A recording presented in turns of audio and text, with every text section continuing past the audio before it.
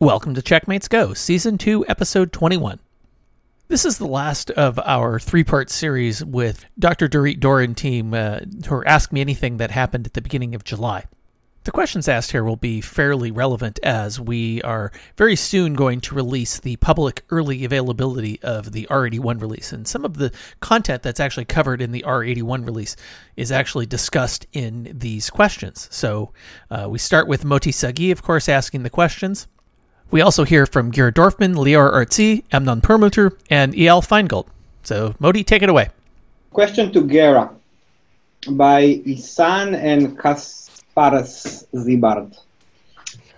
So it's two questions around tagging and smart objects. Checkpoint security rules are still using the notion of objects for source and destination. Are you planning to move from this paradigm to dynamic tags? And the second one, are you planning to improve the dynamic and updatable objects? We would like to see API capabilities and more visibility on the management side. Yes. So first of all, already in our 8020, we introduced updatable objects, which can be used in a rule base instead of using IPs or network objects. We can query third-party vendors, for example, Office 365, Zoom, G Suite, and more. So we can dynamically learn about IPs and just put an updatable object inside of the policy. We now also use the same technology on SSL inspection rule base. So for example, we dynamically update applications which have PIN certificates. So we can actually not inspect such applications. And in R81, we actually bring all these capabilities also to NAT rule base. So NAT rule base can use these advanced objects as well. In addition, in R81, we introduce smart objects, a new way to define the rule base without the need to define specific network objects. For example, define a feed, which we will parse and bring the network objects from there dynamically. Or we can also use third-party APIs to get network objects, for example, for self-service portals implementation. And guess what? You have another question. We've seen many interesting changes in R80 product family related to performance improvements. Can you share your plans for further improvements of network security performance? Yeah, so I think Benny mentioned some, and I also saw a few questions live right now. So there are multiple activities running around performance improvements, and I will just list a few of them. In R8040, we introduced dynamic workloads. I think there was a session on Checkmates about it just a few days ago, where we aimed for automatic allocation of system resources so we can self-optimize and match traffic characteristics. We also recently introduced Spike Detector, which can assist in analyzing CPU spikes and quickly understand the root cause of the spike. We are working around more performance improvements for SSL inspection and effective handling of single flows. And we introduced some innovations around Maestro. First of all, high-frequency trading markets providing ultra-low latency. And we also now work on fast-forwarding some trusted flows through the orchestrator, providing both low latency and a line rate flow, whether for single or multiple flows. And the coolest thing that I think on the Maestro side right now is a dynamic allocation feature where we can dynamically change the number of compute nodes between security groups upon load. Awesome. Sounds promising. Question to Amnon from Will and Pablo from Spain. Yes. Can you provide updates on Cloud.Connect? We think this is a better product than Zscaler, but wonder how it's doing in the market currently. And the one from Pablo, what do you think of the SASE concept and the role Checkpoint will play in it? Okay, so I'll answer both questions. First, about SASE. SASE is like about consolidation of connectivity and security through cloud service. The idea is that the user gets both access or connectivity and the latest, most updated security, and it should save him a lot of time on managing and upgrading and maintenance of the platform, allowing the user the customer to focus on policy decisions or incident handling, etc. This is especially very, very critical in today's days where there's a lot of need for connectivity from home.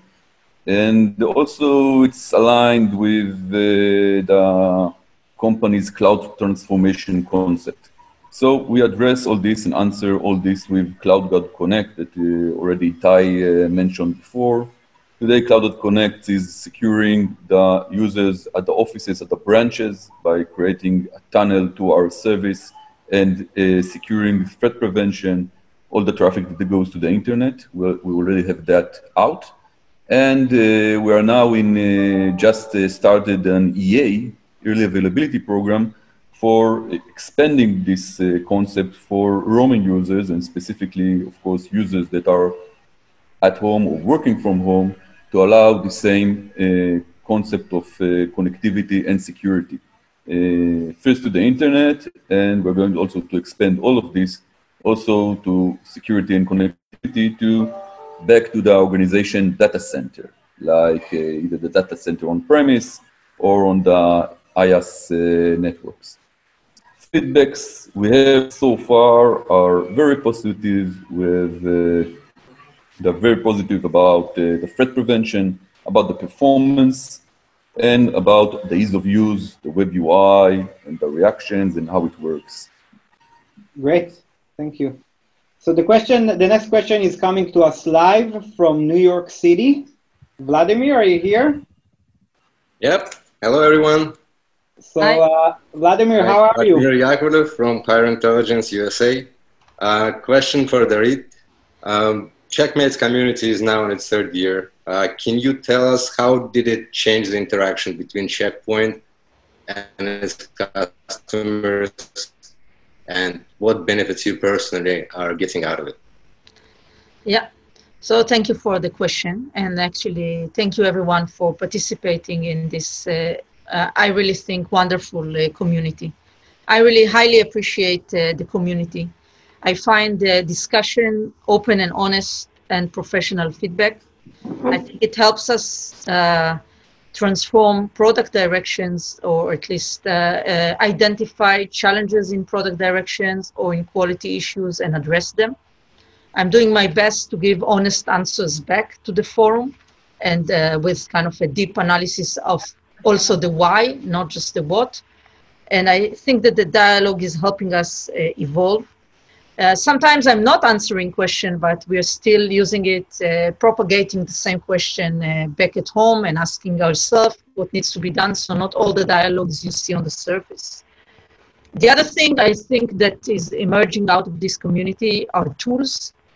We live in a world that there are many open and shared tools, and I see wonderful tools growing up in this community, tools that helps you and can help others in the community. I'm doing my best to support this with open source tools of our own that could help jumpstart things, as a lot of APIs that opens up, that so everything would be available. And I think a wonderful tool called UI extension that is also enabling to link these tools into the product itself. And I'm very, very happy to see that the community picked up on all these. I see introduction of diagnostic tools, simplicity tools connected to the UI extension, and really an ecosystem that people can leverage. I see people commenting to other people, and they evolve their versions. And I see a lot of value created through this domain. So I'll do my best to keep my side of the bargain, to listen to all the feedback, to give feedback back, and to take the necessary steps when I see that something is not going in the right direction, to fix it based on your feedback in the community. And if you see something that you need us to do, then don't hesitate to give us feedback. Great. Vladimir, how are the things in New York? Well, we are all hunkering down. We're sitting at home right now and working remotely, and have been for past forever now, it seems. So hopefully at some point the skies will clear and I will be able to travel and maybe to see you guys again. Great. Yeah, we hope so too. Great. We hope to go there as well. So, by the way, I'm at see you here as well. I'm at a record time of I don't think I've been so long in Israel in the past 30 years. So, you're 27, so how can it be? It's mathematically infeasible. A question to Lior now. how is Checkpoint making use of AI? Lior, you're here? Yes. Okay. And thank you. This is actually a great question. And the obvious thing is additional protections, but I will actually not start there because this is kind of obvious. So let me start with a lot of other domains where we are using machine learning and AI. Security monitoring, okay? So usually most of us get a ton of alerts that they are getting all the time, okay? So we use AI models in order to automatically triage them and prioritize them in order to surface the most critical thing that you need to handle first to the top of the list. This is one example. Quality and monitoring.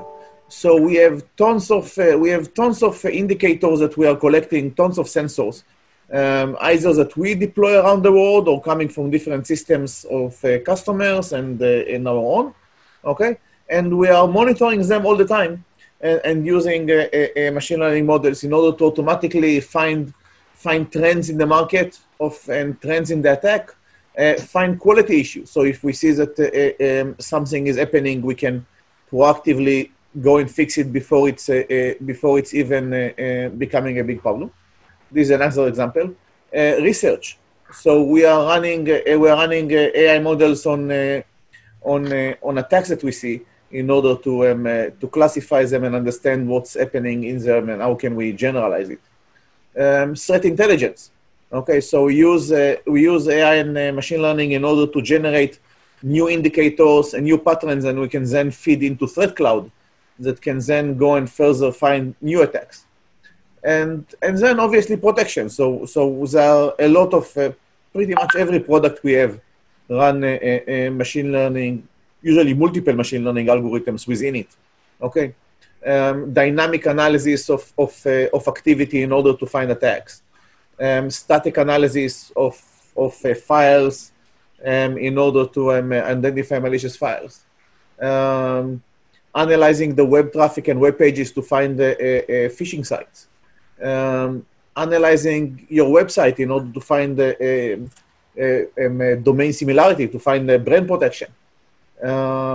Network traffic analysis, and many more. And on top of all of this, we also use a meta machine learning algorithm. So we use machine learning algorithms that are taking actually results from all of these engines, correlate them together, and say, okay, each one of the models didn't necessarily, or each one of the engines didn't necessarily got to a certain level that we think it's an attack, but when we look on all of them together, we understand that something is going on. So I would say that pretty much every product in the company nowadays have both machine learning teams working in it and machine learning algorithms running in the product.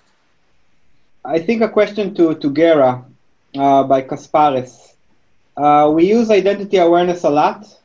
Identity collectors are a step in the right directions. What are your plans to improve identity awareness even further, especially to have smoother user experience through different scenarios?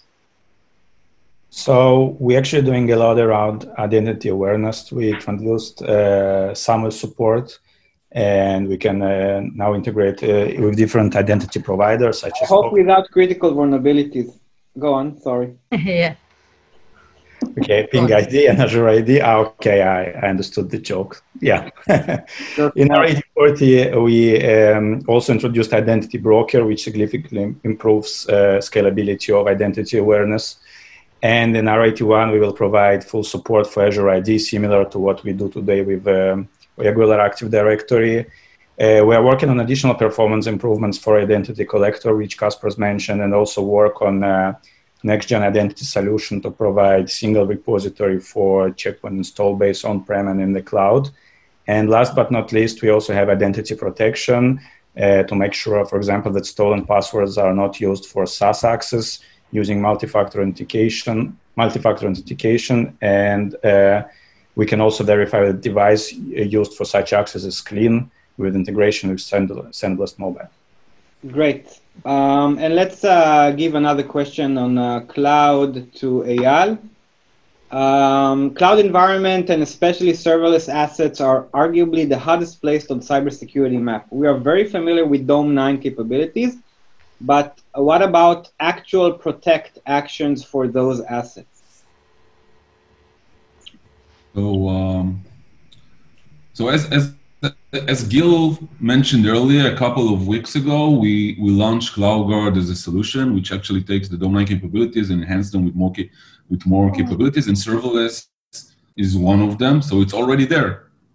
It has two main capabilities. One is scanning your code, your Lambda function code and serverless code, and able to, first of all, tell you about issues with third-party libraries, API usage, and mostly to actually learn what the serverless function wants to do and recommend the least privileges permissions. So to actually prevent you from opening permissions more than you actually want. And the second item is the runtime protection. So actually during runtime, the function is in profile for behavior, and we be able to prevent usage of things that the function does not usually do. Also input validation. So the runtime protection is there, it's launched, and you can actually start using it today. Now. Okay. Do you want to add something, Dorit? No, I just said to use it now. Just connect. Yeah, I said today. Yeah. Right. And a very short one, but it was repeated. This is for Amnon. What is Checkpoint policy which is stopping you guys from having Smart Console as a web interface whereby management can be done on a browser? So about Web Smart Console, first of all, I would like to mention that we recently released Smart One Cloud, that where customers can enjoy the full and rich management, while it is always up to date, and we take care of all the maintenance. And that already has an option inside to have the Smart Console inside a web browser that can run on any platform. You don't need Windows there, or you don't need, you can also run it on a Mac, and you have the Smart Console there, completely streamed inside the browser and available with all its feature set. In addition to that, in R81 that is going to be released soon, we're going to introduce the first step of a web Smart Console. And the first step is going to be like a read-only web Smart Console that has a complete native implementation.